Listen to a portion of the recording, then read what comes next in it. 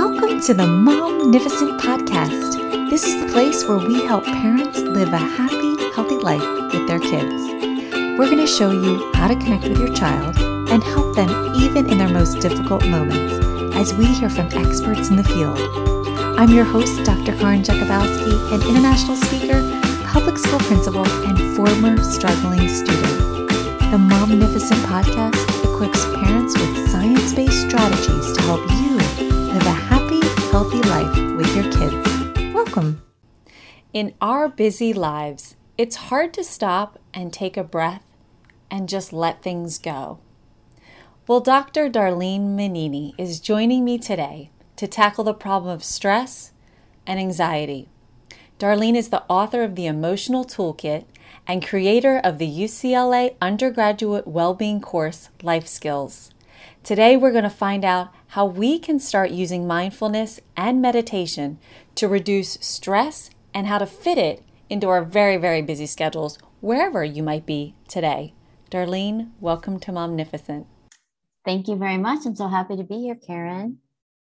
So, Darlene, I was hoping you could take us back to how you started off with mindfulness, and maybe first explaining like what mindfulness is and describe it, because so many people hear it. It's such a buzzword right now, but then sometimes when you get to the bottom of it, it's like, wait, what is it really? Right. What is that? Well, for me, I got into it because at the time I was teaching at UCLA and also getting my doctorate full time and kind of stressed a little bit, crazy. And I was just looking for something to help me feel more grounded so that when challenges or crises came at me, I wasn't so thrown. And I had a psychologist friend that said, you should try mindfulness. And I'm like, what is that? What is mindfulness? And so I went and I took a class and I just felt that it gave me so much relief. And it was just such a wonderful thing for me. That I became really, really interested in it. And when I started teaching undergraduates at UCLA who were also dealing with a lot of stress, I started incorporating that into the teaching with undergraduates. And I will start off by saying that there are many things that can give you that sense of relief. Some people it's exercise, some people it's playing the piano, so it's not the only thing in the world. Everybody has to find their thing.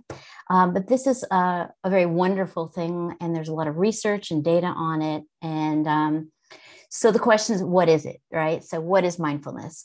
Mindfulness is described as paying attention to the present moment without judgment. So whatever's happening for you right now, you're present with it without saying, this is great or this is terrible. You just kind of see it for what it is. And once we talk more, I'll explain how you do that, because that would be my question. Like, how do you do that? And what we know from some of the studies coming out of Harvard is that almost 50% of the time, people report that whatever they're doing right now, whether it's cooking or driving or whatever, people are not paying attention to what they're doing. They're thinking about something else. I mean, guilty, right? Yes, all of us. And it's very natural to do this. What happens oftentimes while you're doing whatever you're doing, you might be thinking about the future. And especially in this time in the life we're in right now, you might be thinking about, what if this doesn't happen? What if it does happen? What am I going to do here? When will this end? And our mind takes us to the future, and that creates anxiety. Or we think about the past, about I shouldn't have done that, or that didn't work out, or, I wish it would have been different. And that creates sadness. And so what the studies have found is that when you can stay focused on the present moment, people tend to be happier. And then my thought was, well, what if the thing you're thinking about was really a good thing? Like, what if it's like anticipation of a vacation or some great memory? Isn't that good?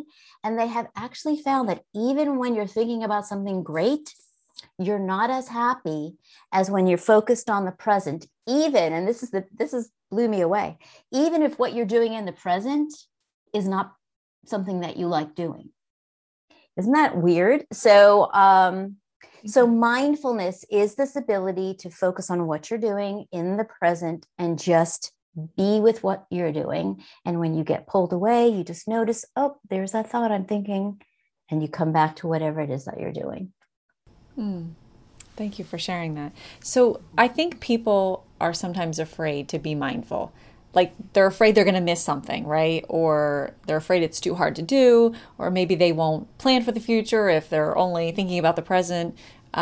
So do you have any suggestions, first of all, how to manage that sort of, it's uncomfortable for me to be in the moment experience? Yeah. Well, you know what I used to tell my students is plan for the future, but don't live there. So, in other words, of course, we have to plan for the future. Of course, we have to think ahead, right? We need to make a dentist appointment. We have to go to the DMV, like all these things we have to do. So of course, as human beings in our world, we must think about the future. But there's a difference between thinking and planning for the future and living there.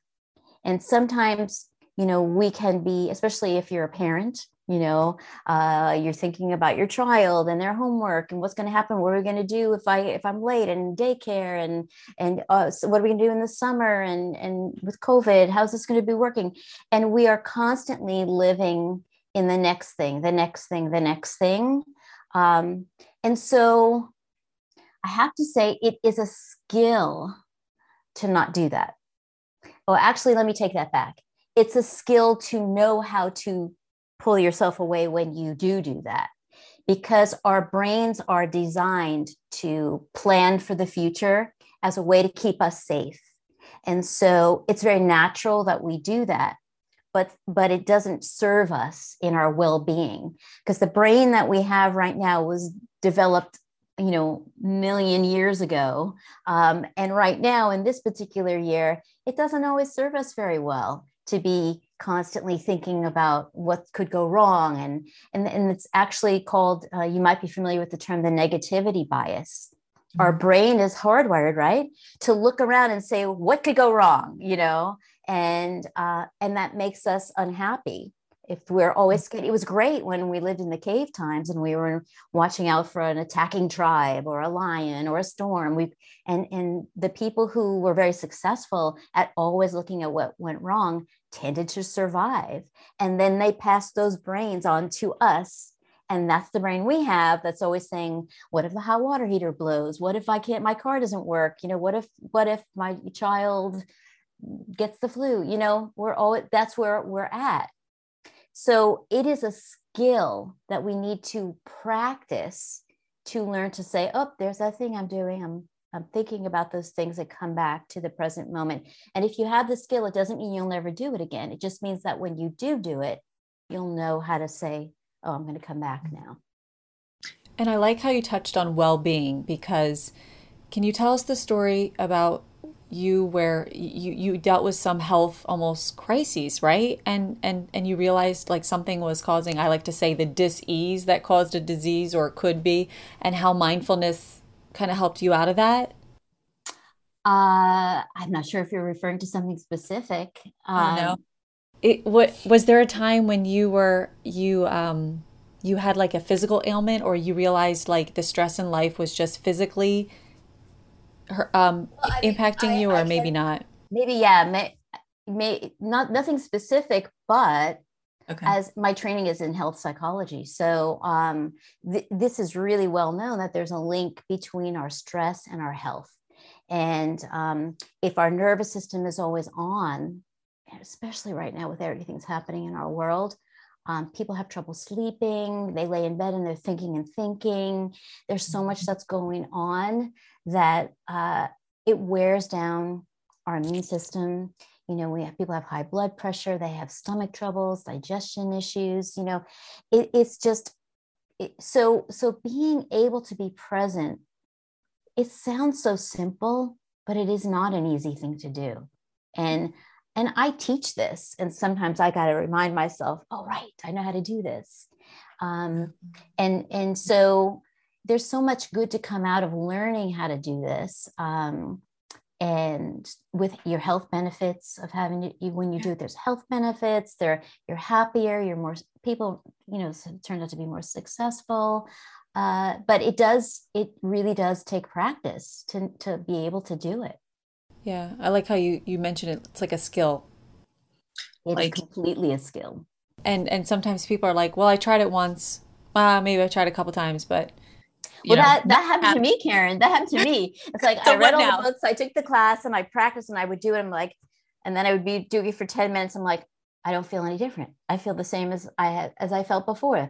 This doesn't work, right? But then I realized that the analogy is sort of like lifting weights. You wouldn't go to a gym and pick up 10-pound weights and do a couple of reps and put it down and go, where's my muscle? I don't have a muscle. You realize that you need to keep going back. And over time, you get stronger and stronger, and you start to feel, they start to slowly see your muscle get tighter. And that's kind of what this is like.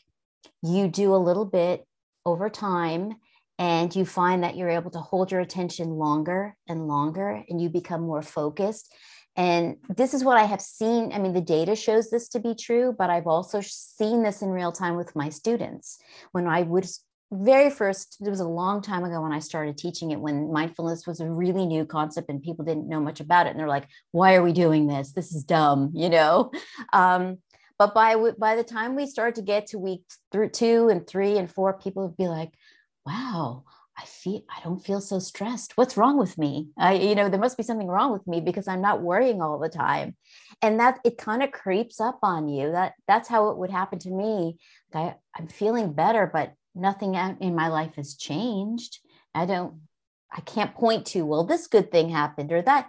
I just felt better and I didn't really understand why. So it's a slow thing that you commit to doing a little bit at a time. And if you stay with it, for most people, not everybody, again, it's everybody has their thing, but for a lot of people, this has turned out to be something like it's very helpful.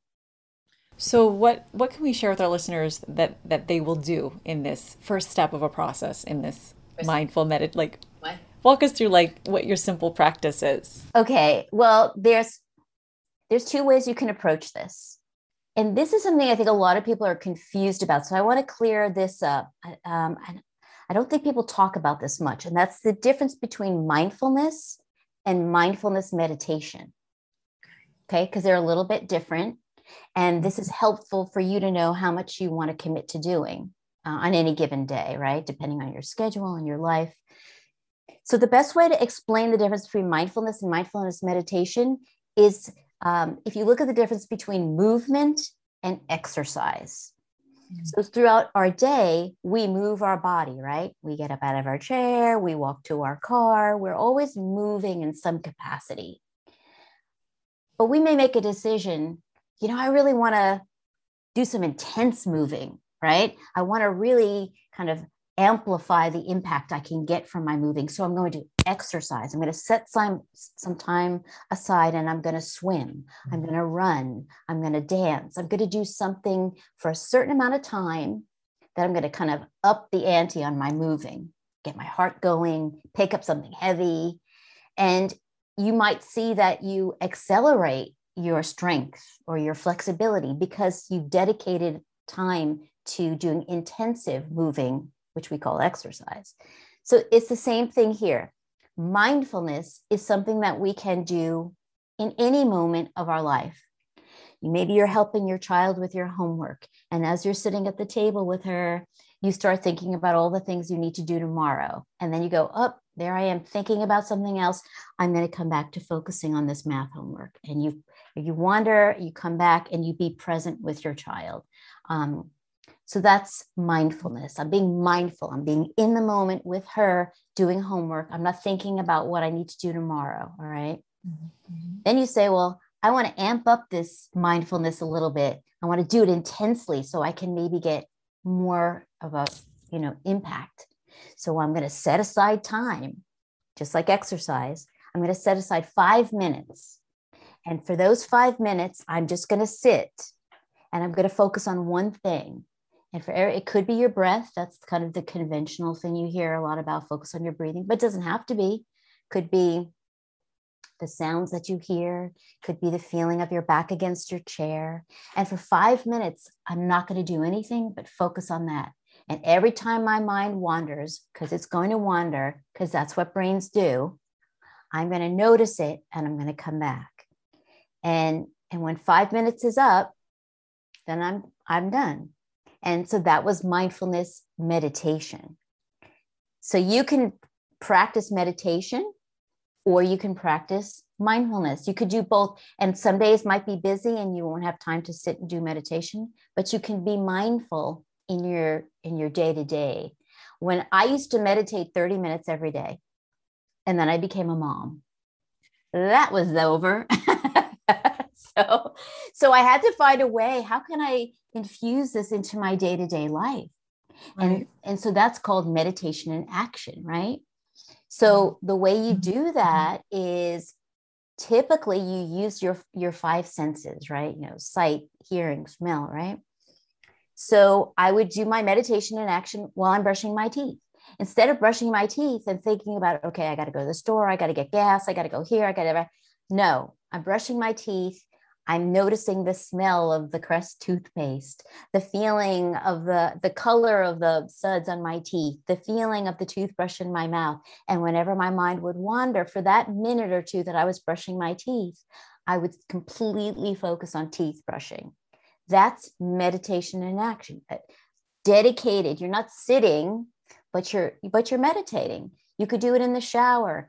The smell of the soap, the feeling of the suds, the warmth of the water. When my mind wanders, I just come back. For the 5 minutes I'm in my shower, I am meditating. I used to meditate in my car when I would pull into UCLA. Before I would get out, I would sit for 5 minutes in my car and just breathe and notice the feeling of the chair on my back. I was meditating. You meditate how you can, So there's many ways to do it. Does it matter how long you do it? Like, is there a difference between just doing it 5 minutes a day or doing it longer? So there are various studies that say different things. The most common is that between 10 and 20 minutes is what you would need to start rewiring your brain, because your brain actually does become rewired. And the left prefrontal cortex lights up more which is the pleasure, like kind of the happier area of your brain. It tends to build that portion of your brain, which is why people go, I feel better, but I don't know why. It's actually an organic thing. Having said that, what I will also say is that whatever you can do is a good thing, right? Because I've had students say, well, I can't do 10 minutes, so I might as well not do it at all. No. You should do it. When I first started doing it, all I could do was 5 minutes. That's great. 5 minutes every day is really great to start building a habit.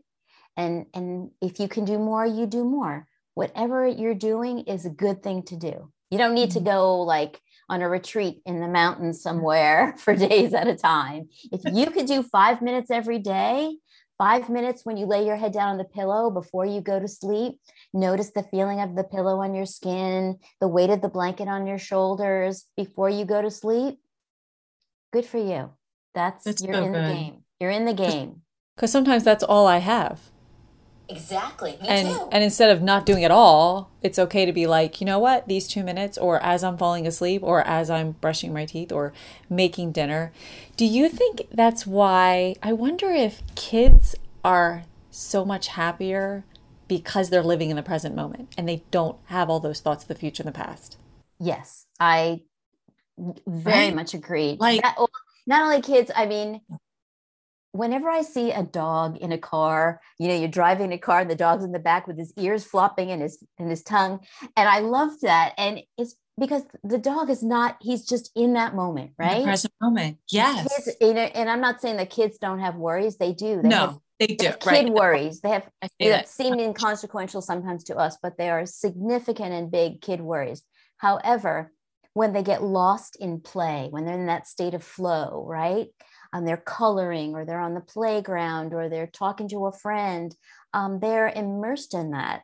And we can become immersed in things as well. And that's a whole other thing. And when time stops and you forget where you are, finding those activities. And that's why mindfulness can be done while you're crocheting. It can be done while you're, I talk to a lot of people about what are you doing while we were sequestered at home. And people say, I'm cooking. I never cook. And I love to cook, or I'm reading, or I'm walking, or I'm doing yoga. They're immersing themselves in activities that they may not have had the time to do. And so I don't think you need to do this for 60 minutes sitting with your legs crossed and, humming, right? I think if you could do 5 minutes where you just, the only thing I would say is, you don't need to sit like a pretzel. You don't need to wear special clothes. If you can just find a place that you feel safe and you won't be interrupted for 5 minutes, and just be with whether it's your breath. Some people are more comfortable with other things, like,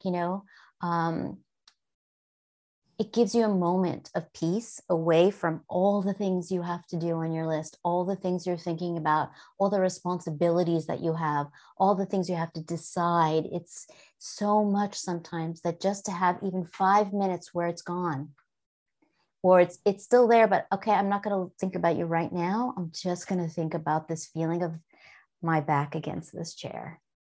And the science hasn't really quite figured out what it is about the present moment that can be so restorative, but it is. Wow. And I think sometimes I feel like I need a beach, I need a park to practice in. Although, like, I would never mindfully meditate if I was always searching for that. So what's the kind of setup someone might need to do this? What does it require? I mean, you touched on that a little bit. Is there anything else you want to add to that? Well, first of all, a beach is a great thing to go to. I mean, forget mindfulness. If you can go to the beach, like, I'm lucky I live on the coast in California, so I can go to the beach anytime I want. And a lot of times if I do go to the beach, I will meditate on the waves. Because I can sit on a beach and be thinking about all the stuff I need to be doing. And I have to go food shopping after I leave the beach. And I hope nobody hit my car in the parking lot. It's like, and I'm not even at the beach. I'm somewhere else. And then I leave and I go, gee, I don't even remember the beach, right? So if you go to the beach, be at the beach. If you go to the park, be at the park. Watch the waves come in, listen to the sound of the waves, hear the birds, smell the salt air, notice the blue, be at the beach, right? Having said that, if you want to be mindful, you don't need to be at a beach. You don't need to be at a park. There's no special setup. You can sit on the floor. You can sit in your chair. You can, like, I'm here in my office right now. I could just at this moment sit here and, be mindful. There's no, sometimes people get confused with the dogma. Do I need to wear special tights? Do I need to put my hands in a special way? You don't. I really like what Jon Kabat-Zinn, who is a very renowned researcher and teacher of mindfulness. And if anybody's looking for somebody to read, Jon Kabat-Zinn's book is wonderful. The title of Wherever You Go, There You Are. I just adore that title. Maybe if I go to the beach, I'll be calm. Well, I don't know. If you weren't calm before, you might not be calm at the beach either. Learning to be calm wherever you are is the greater skill. And that's not an easy skill at all. But there's no particular way. Oh, so what he says is just sit in a way that embodies dignity, Mm-hmm. And what I will say biologically is that when your spine is straight, it sends a message to your brain that it's time to be awake. So sometimes for people, when they lay down and try to be meditating, they fall asleep. So when you sit up, your brain goes, oh, we're awake now. I get it. Okay. So that can be helpful for people to try to sit upright as opposed to laying down. Having said that, if you like to lay down and that works for you, the idea is that you have control over the process. You want to open your eyes, you can open them. If you want to focus on sounds of the cars on your street, the birds outside, if that's better than your breathing, find something that works for you. It's called your anchor of attention. Just find an anchor of attention and fully expect that as you focus on it, your mind will wander. And when it does, you didn't do anything wrong. It means that you have a brain, and brains are supposed to think, and it's just doing its thing. And you just notice, just like when you're a child, I mean, when your kids were little and they would head over to the light socket and you'd say, oh, no, let's go over here and look at this toy, right? And then they go back to the light socket. No, let's go right. That's what you're doing. Your mind is going over here to your worries, and you go, oh, there's that thought again. Come back to my breathing. Oh, there's that thought again. Come back to my breathing. And every time you bring your thought back, that is meditation. The strength, you build strength of attention and focus by bringing it back over and over. You'll never get to the point where you never think about anything. It's just not the way the brain works.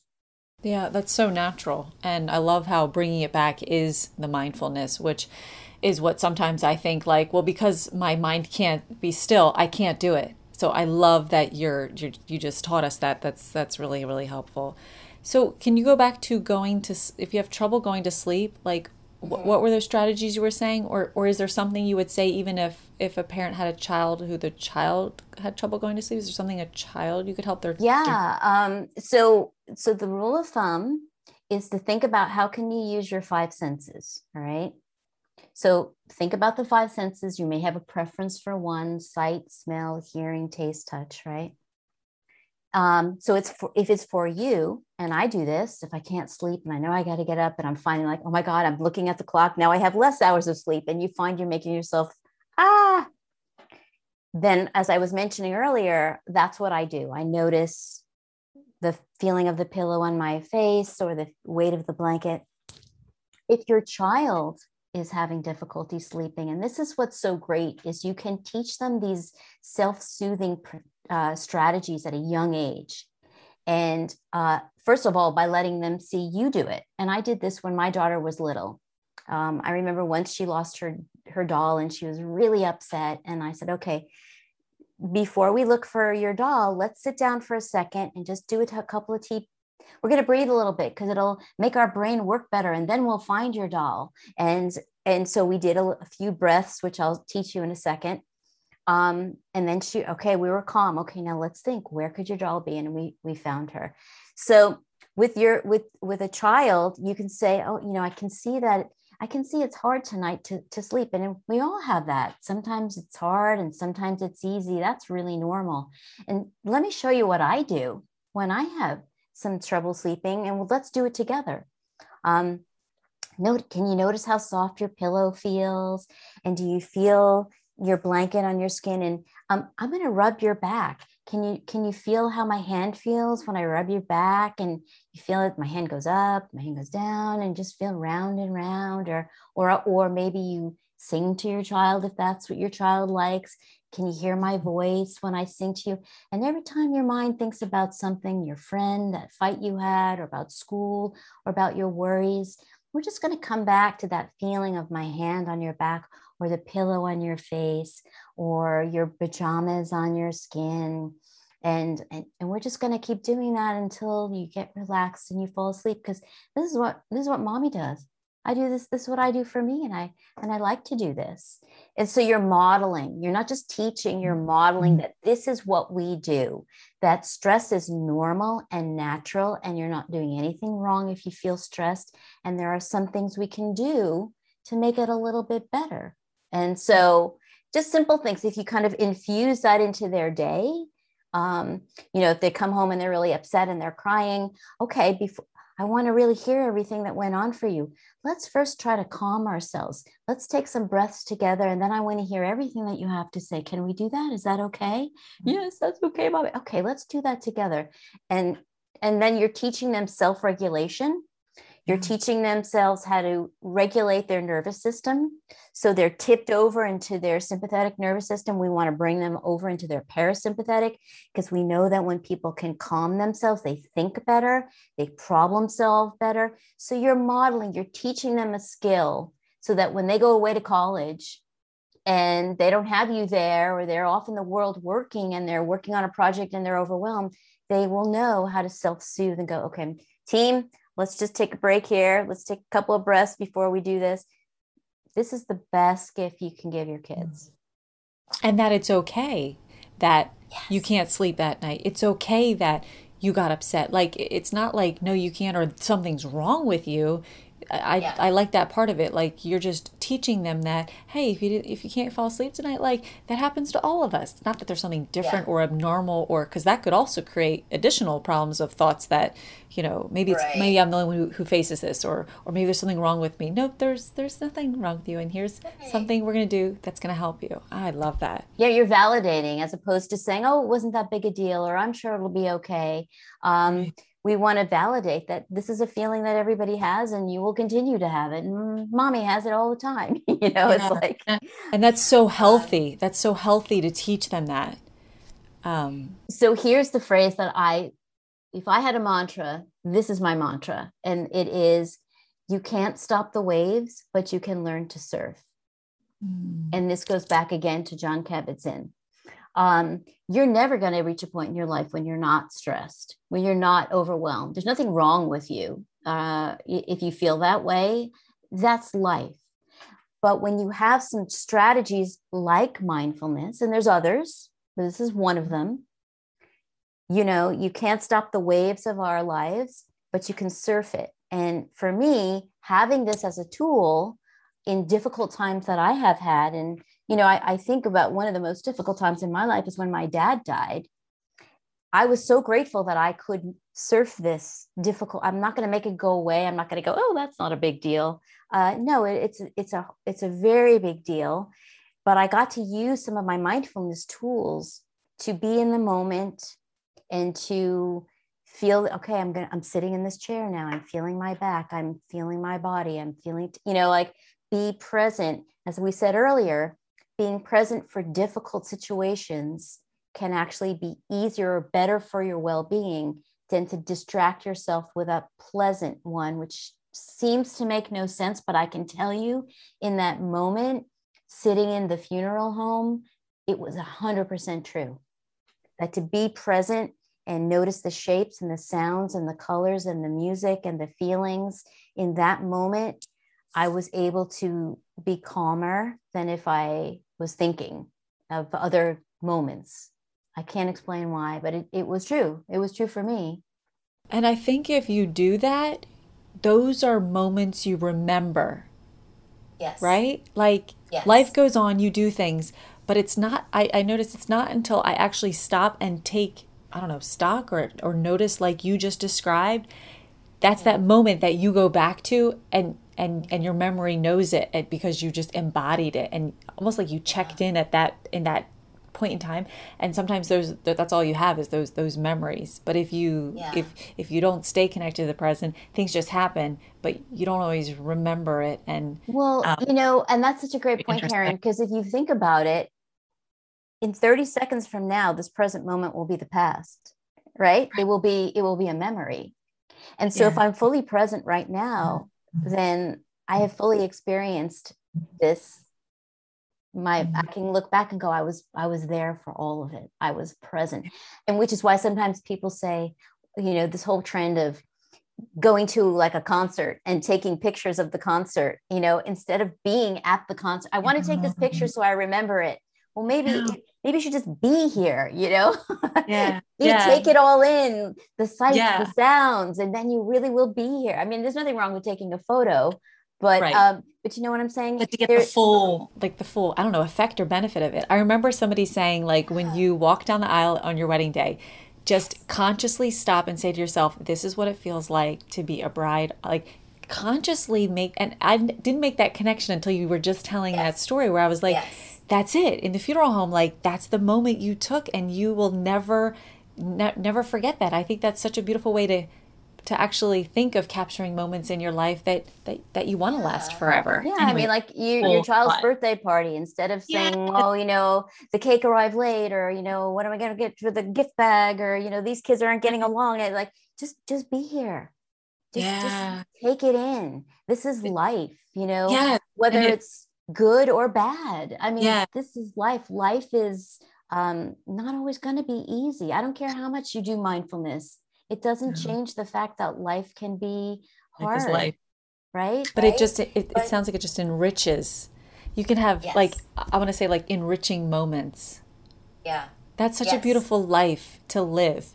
Because it's funny, because I tell people all the time, like, you're not alone. I talk to moms. I'm like, you're not alone. Like, if your kid's struggling, like, you're not alone. Yes, it looks like on Facebook we all have these perfect lives, but those are moments. We all have great moments, but we all have like normal stuff that, like, bad breath, bad hair day, like can't find anything to wear, Yeah. fresh, like. But I love how what you're saying. It just helps us almost frame it around like seeing being able to know that I could experience an enriching moment in my life, and I have complete control over that, and no one can take that from me. No one gives that, no one takes it from you. That's our choice, and you're helping us see that today, which is so beautiful. So what if I'm practicing mindfulness meditation and feelings come up? Like, how do I address that? What do I do? So, people have felt different feelings when they do mindfulness meditation. A popular feeling is boredom. This is boring, because we're used to a lot of stimulation, and the idea of just sitting there doing nothing, especially if we believe we should always be productive and doing something and accomplishing things, it can be a struggle to sit there, and it could feel frustrating. And that's just something to notice. Isn't that interesting? When I do nothing, where else in life do I feel this way? What is this connected to? It can be very raise your awareness of how I am in life. Having said that, then there may be times for some people, though, when it's more than just a feeling of boredom or frustration, but it's much more intense. Some people experience more intense feelings, more challenging feelings. And if that's the case, there are a few things you can try that might help you feel more in control of the experience. One is, you don't need to close your eyes. A lot of times people will think, I've got to close my eyes and be here. You don't have to. For some people, closing their eyes can be uncomfortable. So if you're not comfortable with that, don't do it. This is your thing. The other thing is, if it's feeling really uncomfortable, instead of sitting, you might want to move when you do this. Some of my students had trouble sitting for a variety of personal reasons. It was difficult for them to sit. So we crafted a meditation where they walked. As they walked around campus, they would notice, again, the senses, right? They notice, oh, the bricks are square and there's green on them. And I'm listening to the birds, and I'm noticing how my feet feel when they hit the pavement. And I'm like, they moved their bodies. So for some people, moving meditation is much more compatible with their biology and their experience than sitting and closing their eyes. And the other thing that people can do is they can use different anchors, as we alluded to earlier. For some people, many meditations will guide you on the breath. Breathe in, breathe out. And that's a very popular thing to do for a variety of reasons. But for some people, that's very uncomfortable to do, and it could be very triggering. And so find something else to focus on. It doesn't have to be your breath. It just has to be something that's stable in the world.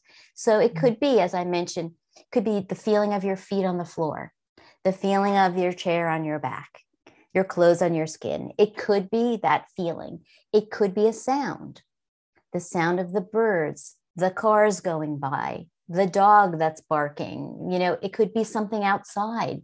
I did it once. I led a group once. We were in a room and the air conditioner was humming, and people were like, oh. So I said, let's make that our anchor. We're all going to focus on the sound of the air conditioning. Notice the nuance, how it gets louder and how it gets lower, and it's hissing, and what is it? And that became our anchor.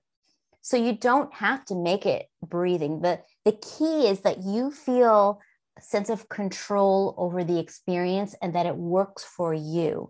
And if you find that it's just really difficult to do, then it could be that this is not your strategy. You might choose a different strategy. Like I said, journal writing, exercising, yoga, playing the piano, knitting. There might be other things that give you that sense of being present in the moment. Lots of data that shows this is effective, but it may not be effective for everybody.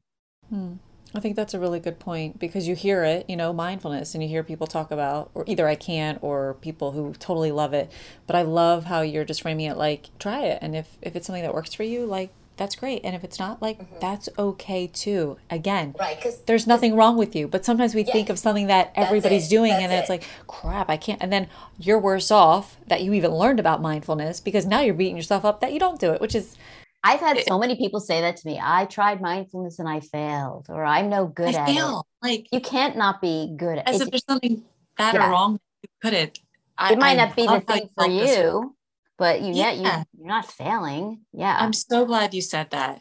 So lastly, is there one thing that you would suggest that our listeners could start doing today, right now? And I know there's a 3-3-6 method that you use. I don't know if you're going to share that one, but I really liked that when I heard it. You like that one? But if you want to say that one and another one, go for it. I have had students like from 15 years ago call me and say, I was taking my LSATs for law school, and I did the 3-3-6 breathing before I took it, or I had to give a speech and I did the 3-3 before I went to the podium. It's like so popular. So I will say this is a breathing one. Yes, it is a breathing one. Catchy. Okay. It is catchy. Yeah, it is catchy, right? We should brand it. Okay. And sometimes that helps us remember things, but yeah, go ahead. It does. Okay. So what this is, and again, this is a breathing thing. So this may or may not work for you, but the whole point of the breathing thing, you're going to notice when I describe this to you that you're going to exhale longer than you inhale. And there's a reason for that. You're getting 20 times more oxygen to your brain when you have a longer exhale than an inhale, okay? And so what we're going to do is you breathe in through your nose to the count of 3, you hold it to the count of 3, and then you exhale for the count of 6. Now, if you find that 3, 3, 6, you get dizzy, it's too much, do 2, 2, 4. Do 1, 1, 2. Don't get caught up on the number. All you want to do is know that your exhale will be longer than your inhale, and do like 2 or 3 rounds of this. It takes less than 60 seconds. You can do it online at the supermarket. Nobody will even know. You can do it at a red light in your car. I've done all of the above. And so do you want me to show you how we do this? Yes. Yeah. Okay. Let's try it. So again, you can keep your eyes open or closed, whatever is comfortable for you. And so you're going to breathe in through your nose, 2, 3, hold, 2, 3, exhale through your mouth, 2, 3, 4, 5, 6, inhale, 2, 3, hold, 2, 3, exhale through your mouth, 2, 3, 4, 5, 6. And you can do that before you have a conference call, a Zoom call, before you pick your kids up from school and they're making that transition and you want to be calm. And you can do it when there are people around, like I could do it right now and you wouldn't even know I was doing it, right? So like if I'm in a meeting with a staff and I'm getting stressed, I can do that in the meeting and no one will even know. Like I'll sit there in my chair in the meeting, and I've done this. Like I'm feeling my back against the chair. I'm feeling my feet on the floor. I'm breathing, and nobody has a clue that I'm doing it. And now I'm more focused. I'm not anxious and I feel better. So it's just a simple little thing. You find we tweak, we find little ways that we can bring it. The question that I tell people to ask yourself is, what small thing can I do in this moment to feel just a little bit better, right? Just a little, I don't have to feel happy and great, just a little bit better in this moment. And this is a technique that can help do that. So yeah. Wow, Darlene, thank you so much. This has been truly valuable. I love just the little pieces that you shared that can be easy takeaways right where someone is at, whether it's the message that oh, what a relief. I realize mindfulness doesn't work for me, and that's okay. Or the little tips and tricks that you shared that I know I'm even going to use this week when I have to make a difficult, phone call, or I come in from Carline and it's just crazy, and now I got to do the announcements, and then I got to walk into a meeting, and it's like, how do I get myself, to connect in that moment when I just lived through, a storm, in a sense, of anything that can be happening or hitting us, and in 2 seconds flat. So this is so valuable. And I just want to thank you for giving of your time for me and my listeners today. I can't thank you enough. So thanks for accepting this interview and call. And I just I want to thank you, Karen, for being on the front lines, you and all your teachers that are doing heroes work every day. And you're so welcome. Thank you. Just want to say thank you to you and all of them. Get a little teary here. Well, that's all we've got for this episode of the Momnificent podcast. If you enjoyed this episode, I would be honored if you would subscribe and rate if you really liked it. I know wherever you're listening right now, it might not be the best time to leave a comment, but feel free to leave a question, a review, or a comment at any time. And until next time, remember, don't worry, be happy.